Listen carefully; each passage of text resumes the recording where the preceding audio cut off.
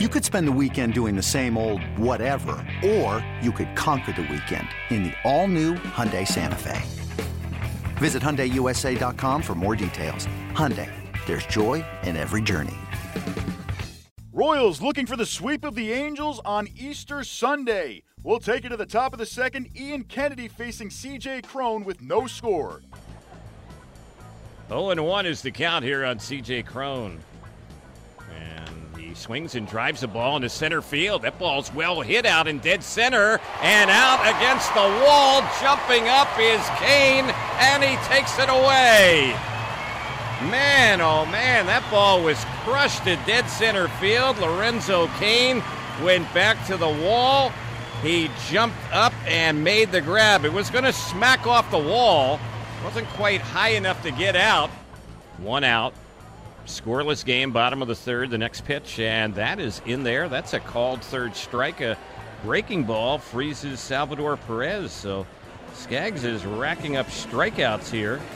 He had 2 last inning, 2 this inning. He had 1 in the first, 5 already in the game, 2 outs here in the third, and the batter will be Cuthbert. Here it comes, and that is in there. A curveball that freezes Cuthbert, struck him out looking. So after the leadoff walk to Kane, Hosmer went down looking, Perez went down looking, and Cuthbert goes down looking. The inning is over. There's one that's waved at and missed, and that was a pitch that fooled him. It was off speed, a changeup, and Kennedy gets another strikeout. He hasn't had as many as Skaggs, but that's his 4th today.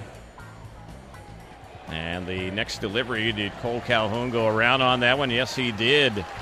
On the appeal, the third base umpire, Ed Hickox, says he chased it. Second strikeout in the inning, 5th in the game here for Kennedy. So Kennedy is ready.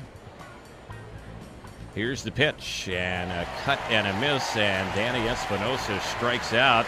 Lifeline right there. And here's the 2-2. He didn't tip that one. He misses it, and he struck him out on a fastball. So that's how the inning will end. Pair of strikeouts in the inning. That's likely it for Kennedy. He was terrific, as was Skaggs here today. Here's the 3-1 delivery, and it's a fly ball lifted into right center field, and that's going to win the ball game. It drops in. Trout had no chance to catch it. Even if he did, they would have been tagging, and it's a walk-off RBI hit here in the bottom of the 9th inning, and the game's only run comes in the 9th, and Kansas City wins it today by the final score of 1-0. The Royals are now riding a 4-game winning streak. Tyler Skaggs goes 7 innings while striking out 9. Ian Kennedy goes 8 innings while striking out 10 in his 13th game with double-figure strikeouts. Mike Scioscia and the Angels put up a great fight against the Royals on Sunday, but his team fell short in the 9th when Alcides Escobar hit a walk-off single. Here's the Angels skipper.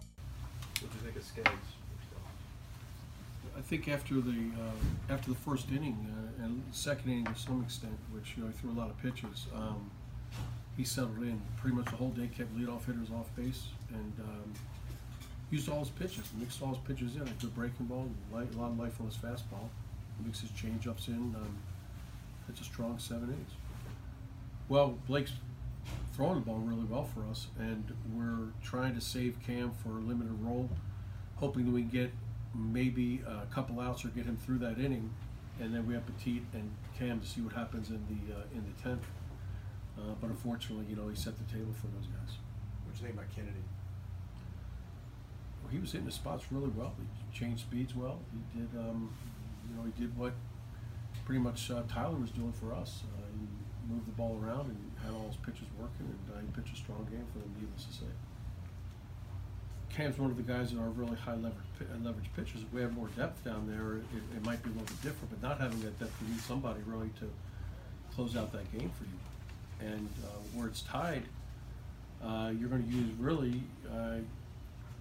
your best reliever to maintain a tie, and where are we going from there? You know what I mean? Angels will be in Houston on Monday for a series against the Astros. The Royals have off Monday. They resume things on Tuesday in Kansas City against the Giants. Hey, Rob Bradford here. You guys know I'm always up for a good MVP story, and one of the best stories is Wasabi Technology. Wasabi is the world's hottest cloud storage company, and it's become the go-to provider for professional and collegiate sports teams, including 20 Major League Baseball teams like the Red Sox and NHL teams like the Bruins and Vancouver Canucks. Even the Liverpool Football Club is getting in on the Wasabi action. So, why is Wasabi the MVP? Well, Wasabi was purpose-built to free businesses from skyrocketing storage costs and unpredictable transaction fees that the Amazons of the world are charging. In fact, Wasabi is up to 80% less than those hyperscalers and doesn't charge a cent for businesses to access their data. From Wasabi's AI-enabled intelligent media storage,